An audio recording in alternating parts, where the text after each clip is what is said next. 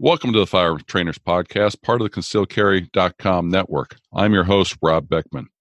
We bring you this podcast to support the industry, the Second Amendment, and most importantly, every firearm instructor in America that dedicates time and energy into making gun owners more knowledgeable. This episode is also brought to you by our friends at the FTA, the Firearm Trainers Association. Head on over to their website at ftaprotect.com to learn more about the instructor coverage they offer and their competitive pricing. Receive a special 10% off on your policy by entering promo code FTP10. I've switched my insurance to the FTA and think you will too after you check them out. This episode is also brought to you by Barrel Block. Listen, if you are tuning into this podcast, I assume you've heard of Barrel Block. It's the industry standard for safe dry fire practice and classroom demos with a real firearm. Barrel Block prevents negligent discharges and eliminates training scars. I love using Barrel Block with students because it's safe and puts everyone at ease. When installed, and remember, no tools or disassembly required to use it, everyone in the room or on the firing line can see that the firearm is safe and inert. Plus, given the price, I can't imagine a firearm instructor who wouldn't have one in their classroom gear and one at home for personal dry fire use.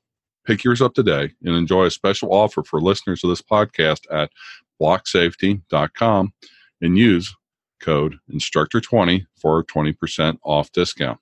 That's BLOK safety.com. Today we'll be discussing why traditional training is dead with Jason Speller. Jason is responsible for the development of the National Law Enforcement Draw School Firearms Training Program and co-inventor of the Barrel Block Safety and Training Aid. Jason Speller has vastly improved how law enforcement officers, police departments across the country regularly train with their firearms. He now brings his teaching style and unique methods to civilian on the new Draw Academy online training system. Jason has trained law enforcement officers and instructors from coast to coast with phenomenal results. Welcome, Jason. Thank you, Rob. Good to be with you today. Great.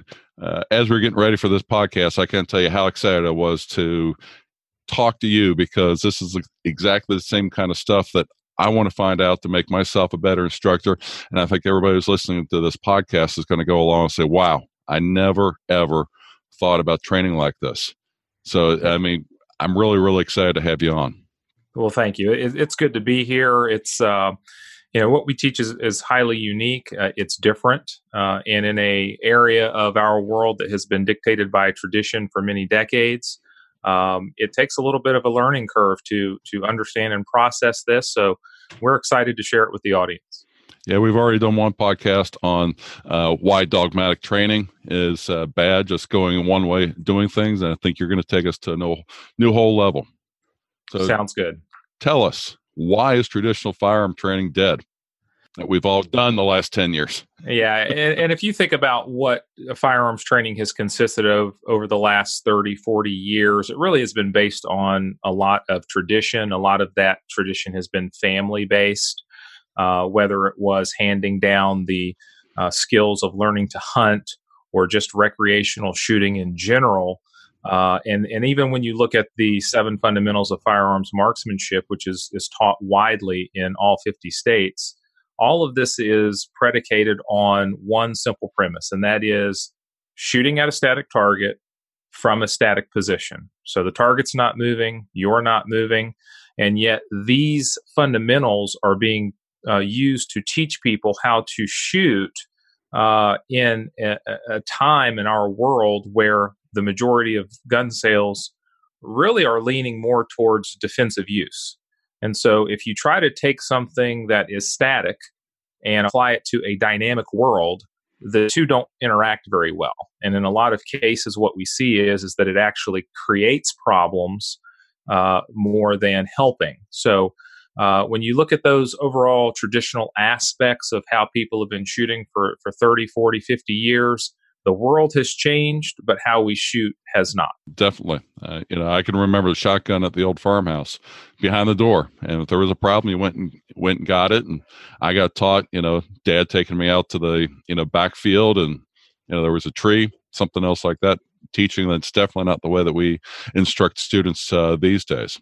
Absolutely. It's changed. And for whatever reason, and there are multiple reasons, but for many reasons, we see that traditional firearms training has been very, very slow to change. And if you look at everything else in the world, can you imagine, Rob, if 30 years ago, where technology was at that time, if everyone said, hey, look, we've been doing it this way for 20 years, and because it's tradition, we're going to continue to do it this way. Could you imagine where our technology would be today? We would not be having this podcast. We would not be out having this conversation. We wouldn't have smartphones either. Exactly. We'd have the old rotary dial phones. Absolutely. And so everything in our world, everything in our environment continues to change, to advance, and to adapt. But unfortunately, when we look at firearms training, that has not been the case. Well, how have you made this breakthrough in going along and understanding how to change firearm training? I mean, if it's worked so well for so many years, what are you basing your system on, what you're talking about today? Well, a couple of things. Number one, excuse me. Number one, is a firearms instructor working with law enforcement officers back in 2012, 2013. We started to see a lot of problems that law enforcement officers were having during their firearms training and qualifications that were truly based on the training that they had initially received. So, for instance, getting into a good stance, getting out of the holster quickly, being able to use a good grip on the firearm, good sight alignment, sight picture, and those things, all fundamentals. And again, those were things that were all taught in the academy. However, depending on who we were training, we would see 4 or 5 different styles of shooting on the line throughout the course of a qualification, for example. And then we started asking those students, well, who taught you? How long has that instructor been instructing? Some of these instructors have been instructing law enforcement firearms for 25, 30 years. So, back in 2012, 2013, you subtract 25 years from that, a lot of those instructors were shooting revolvers back in the day. And so there was a lot of carryover from revolvers to semi-automatics, something that really does not interact very well. And so we started seeing all of these different problems. We started seeing these challenges that the officers were having. And then we started to overlay a lot of that with the dash cam videos. And of course, back in 2012, 2013, we had, the start of the push of body worn cameras. So we were starting to get access to some of those videos back in the early days of those programs. And as we looked at what we were seeing on the range, and we looked at what we were seeing in these videos, it was very clear that the problems and the challenges that these officers were facing was based solely on the training that they were receiving. And so you take these old traditional methods of training and you try to adapt them to real world dynamic situations. And unfortunately, the two just don't mix very well. And so that opened our eyes to ask the question, how can we do this better? What do we need to do to truly take a step outside of the box and look at what is available to us today in a more innovative, advanced, and progressive manner that can help us to develop a firearms training program that truly brings firearms training into the 21st century? And so when I say that we looked outside of the box, we truly did, from the standpoint that we didn't even go to other firearms instructors. And the reason why was because everybody's rehashing the same thing, putting their own spin on it. But at the end of the day, they're still teaching the same thing. Mm-hmm. So what we did is because of where we are here in the Central Carolina region, we wanted to go to another arena, if you will, where individuals are required to perform very specific functions under tremendous amounts of stress, and also while performing very physically demanding activities. And so we actually teamed up with Olympic doctors, athletic trainers, and neurologists here in the Central Carolina region, where we have a very rich sports heritage. And so we went to these folks and we said, hey, look, police officers, for example, when they're involved in an OIS, an officer-involved shooting, it's a high-stress situation. It's high stress mentally. It's high stress physically. They're required to process tremendous amounts of information in a very short amount of time. They have to be able to perform specific physical functions. They have to interact with a mechanical device, and they have to do all of this while following the law. So how can we use what you all have done to help us help law enforcement officers? And so they were very giving of their time and their research. And of course, especially with some of these Olympic teams and these doctors and athletic trainers, they spend tens of millions of dollars on research to learn how to get every ounce of physical performance and every ounce of mental fortitude, if you will, out of these athletes so that they can perform at a very high degree. And so when we started to look at these various aspects of how they're training athletes, it became very apparent that, hey, this is part of the missing aspect or the missing part of what we need in firearms training. So we really delved in very deeply. We started to look at this. And interestingly, when these doctors and these athletic trainers started to work with us, the very first thing that they did, Rob, and this is extremely interesting, it was a shock to us, they took the firearm completely out of the picture. And they said, we don't want to know what the firearm does. We just need to know, what do you need the brain and the body to do? Wow, so that's a different way of approaching things. It really is. We need the brain to be able to process tremendous amounts of information under high stress. We need the body to be able to move very quickly, and we need the body to be able to perform both gross and fine motor functions all at the same time. And they looked at us and said, well, that's what we teach athletes to do all the time. Yeah, that'd be like a track race with passing baton, on a relay race, for in the Olympics, something else like that, where you need the fine motor, gross motor, and you also need to have the mental fortitude to, how do you get there when you're falling behind and people are racing past you? That sounds like super stress. And then tell us how they applied that. So the way that they applied it was to say, number one, the way that you're training is not necessarily wrong, but there's a lot of things that go against the way that the brain and the body naturally perform functions in various sequences. And I'll give you a good example of that. If you look at the 7 fundamentals of firearms marksmanship and you take just the first 2, typically the way that it's written and the way that it is taught is grip first and stance second. But in a high stress situation, the way that your brain is going to perform those steps is always going to be stance and preparation of the body first, while you then go for the firearm, acquire your grip and draw. The other thing that they said is that when you look at the process of gripping the firearm, that's just one of several parts of a sequence that the brain has to perform simultaneously to get the firearm out of the holster and on target. So if you're only looking at just grip alone, that's just one part of the equation. You're missing 3 or 4 additional steps depending on the level of security of your holster, whether you've got, a level 1, level 2, or level 3 security holster in terms of your retention devices. Mm-hmm. So they looked at everything. And then once we figured all of those aspects out, then they they brought back in the firearm. And then they started looking at, okay, what are the energies that this produces? How fast does that energy travel? As that energy is traveling through the body, what is it doing to the body? How does the brain react to that energy? How does the body compensate for that energy? And what we actually started to see was that much of what we've been teaching over the last few decades is actually false. There's a lot of myths with what we've been taught. Wow. You've opened up a can of worm with all that, but yeah, what are some of those myths that you found as you were working with these Olympic doctors and things like that? There's probably one of the biggest ones, and I know that this is more of a cliche or a phrase that's tossed around a lot. One of the biggest ones is muscle memory. We hear that all the time. If you do something repetitively, somehow, some way that the muscles are going to have this ability, this miraculous ability to remember that function, and then in a high stress situation, be able to perform it. Well, muscles don't have the ability to retain through memory anything. All of that function starts in the brain.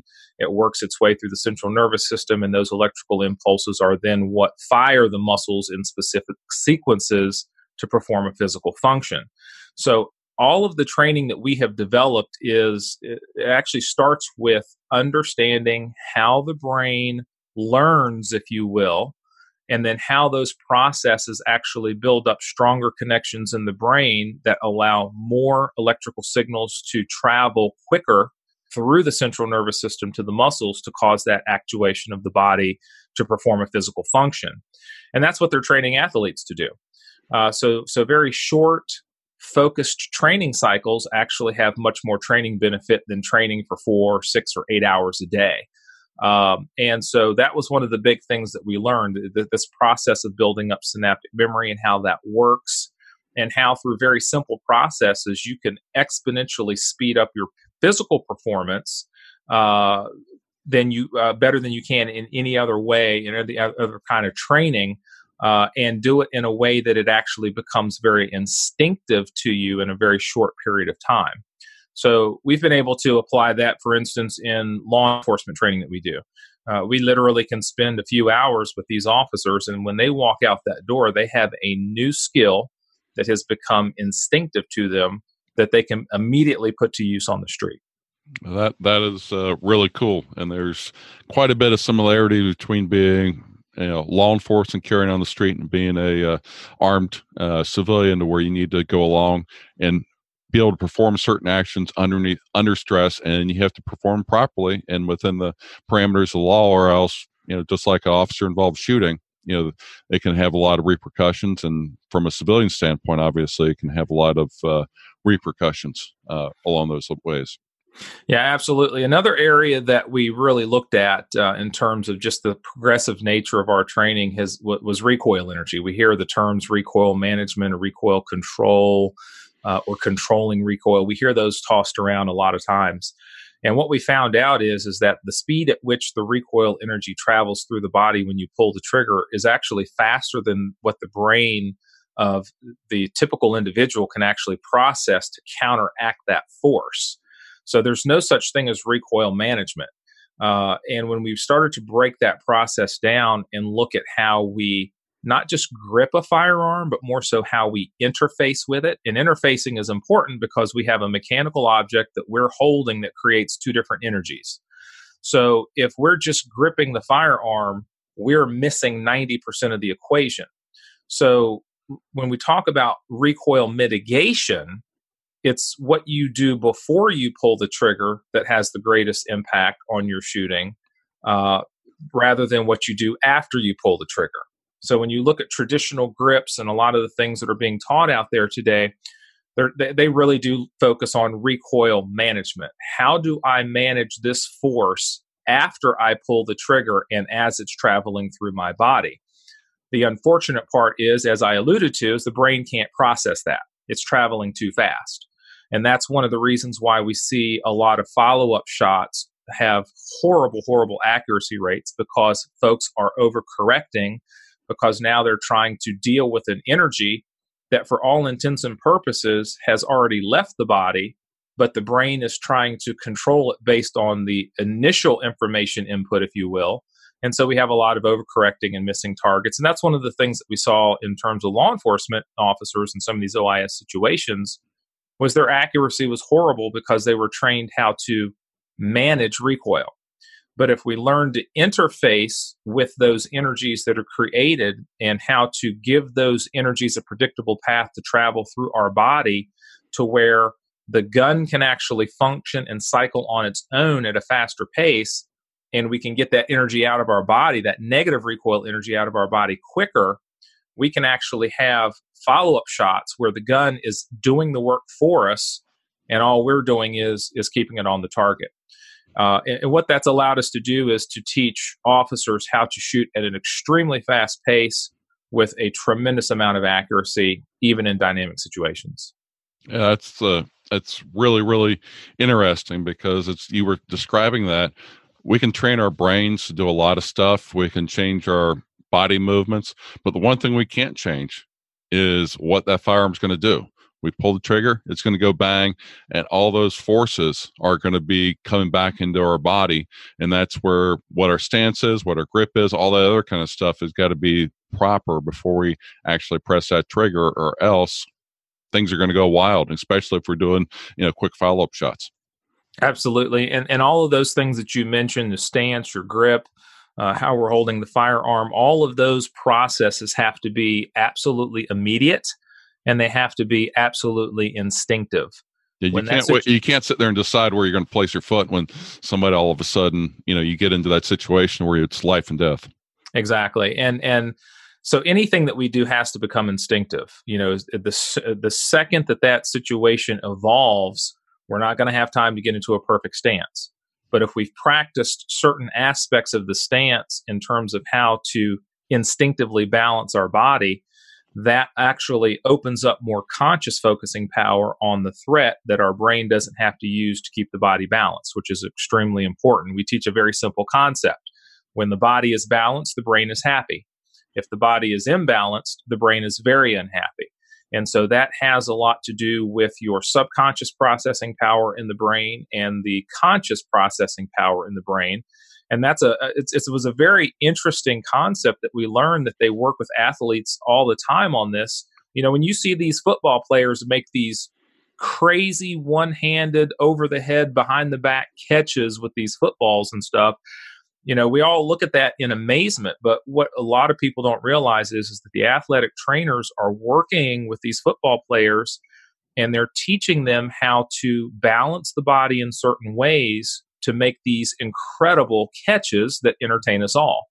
The same thing can be applied to firearms training. And that's what we have focused on, is that when that incident pops, whatever's going to take place happens at that instant, regardless of what you're doing or how your body is positioned, being able to utilize certain fundamentals of mental and physical balance to make sure that you maintain a higher performance level, that you can get that firearm out on target and then take whatever decisive action you need to take.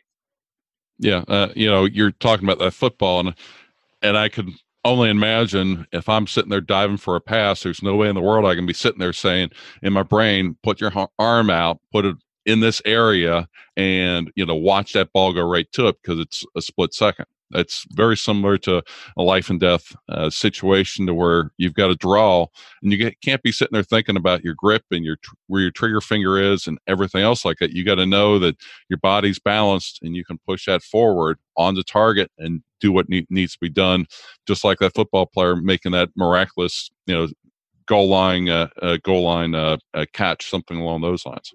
Yeah, you're exactly right. And being able to do all of that with a tremendous amount of accuracy is the key, especially in a lot of the urban environments that our listeners and their students are going to be in. There's just too many things that can go wrong. So we have to make sure that what happens on our end goes right. And that's the key. You've got to make sure that when you make that decision for that firearm to leave the holster, that you have control over everything as much as possible, as it depends on you, for things to go right.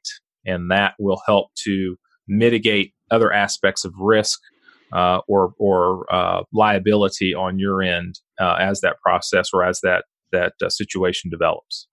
That's something that popped in my head, and I'm sure probably might be some of the things that the people are listening. Does what you researched and what you teach, does that transcend whether I'm carrying a Glock or whether I'm carrying a Springfield or a Beretta 92 or a Colt 1911, even a revolver? Does that transcend all the different firearms to where should be a new baseline to how we teach how to use any kind of firearm? Rob, it really does. Not just handguns, but shotguns and rifles as well. It doesn't matter the make, the model. It doesn't even matter the platform. When you learn the fundamentals of how the brain and the body work, especially in a high stress situation, with the techniques that we've developed, it will make you a faster pistol shooter. It will make you a faster shotgun shooter. It will make you a faster rifle shooter. And your ability to be able to shoot and move, even if you're shooting at a moving target, it is going to dramatically increase your ability to engage with tremendous speed and accuracy. Wow. So getting back to where I learned how to shoot shotgun out on the farm, you're telling me that I should use that when I'm going out bird hunting or rabbit hunting, right? You have to understand that with certain platforms and the environment that platform is being used in, there are going to be different applications. For instance, if I'm running a rifle in an urban environment where we are simulating an active shooter situation or something of that sort, I'm going to handle that platform a little bit differently than if I were out in a deer stand deer hunting. or if I was walking through the flatlands quail hunting. So there are some aspects that will change based on the platform that you're using and the environment that you're using it in. But overall, especially from a defensive standpoint, when you're shooting, the techniques in the draw school and the draw academy methods that we teach are definitely hands down the best. Wow. I mean, that's real exciting stuff to hear.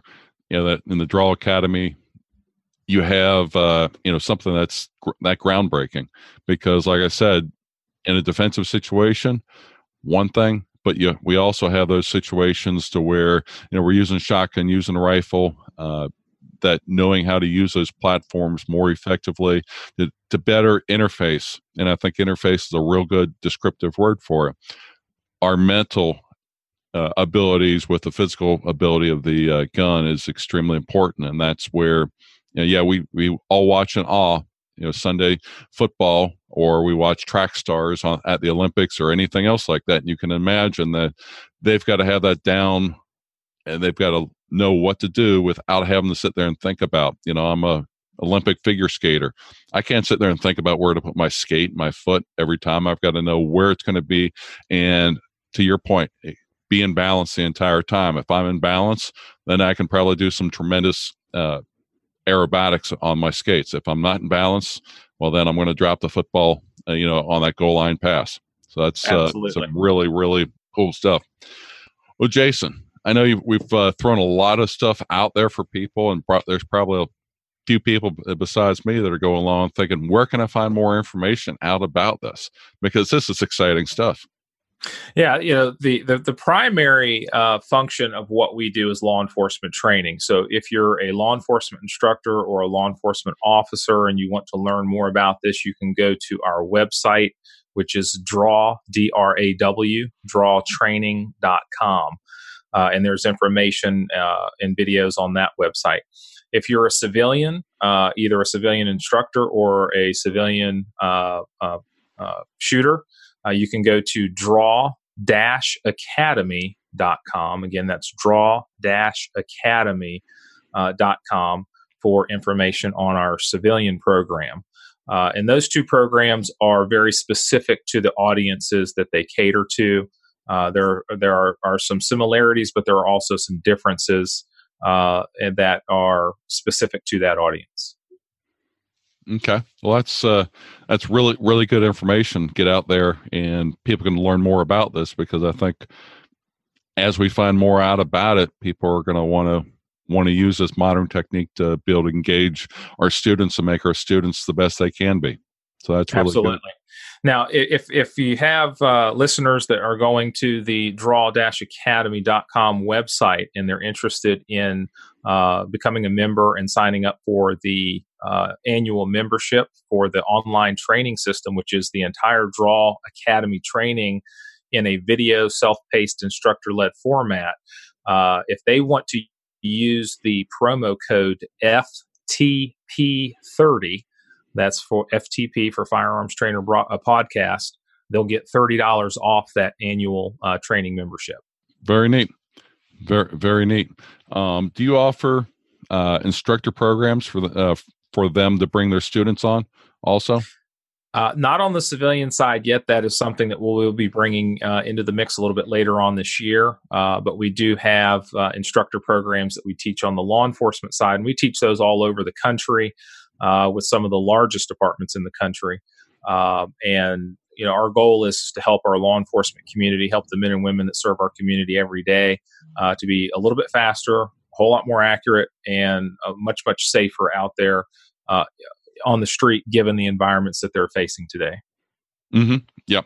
Want everybody to be safe out there in what we do. So thank you, Jason, for that information. That about wraps things up for today. If you enjoyed today's show, we have a few important requests to make of you. First, follow us on Instagram and Twitter, and like us on Facebook. Subscribe to the podcast on iTunes, Google Play, or Stitcher, or wherever you listen to podcasts at. Visit our sponsor, Firearm Trainers Association, at FTA Protect, and check out their instructor insurance. Remember, being a responsible instructor means having insurance. And if you use promo code FTP10, you get 10% off your policy with them. And if you have any questions, feedback, input, please feel free to email me at ftp@concealedcarry.com. And also leave us a rating on iTunes or Google Play. And last but not least, remember, tell our instructors about this. What Jason gave us today is really exciting information. I'm going to be going over, checking out the Draw Academy website, seeing how that will work for me. And I'm sure there's other people we know that could benefit from this podcast and other podcasts. And remember, we bring you this podcast to support the industry, the Second Amendment, and most importantly, every firearm instructor in America that dedicates time and energy into making gun owners more knowledgeable. Until next time, stay safe. Concealed Carry Inc. and ConcealedCarry.com strives to share helpful information and education about gun-related topics, training tips, and other things that may potentially have legal implications for its listeners. The information contained in this podcast is intended in good faith, but it is important to understand that laws vary from place to place, and we encourage listeners to seek local legal advice to understand laws that apply to them. Nothing in this podcast should be misconstrued as legal advice or counsel.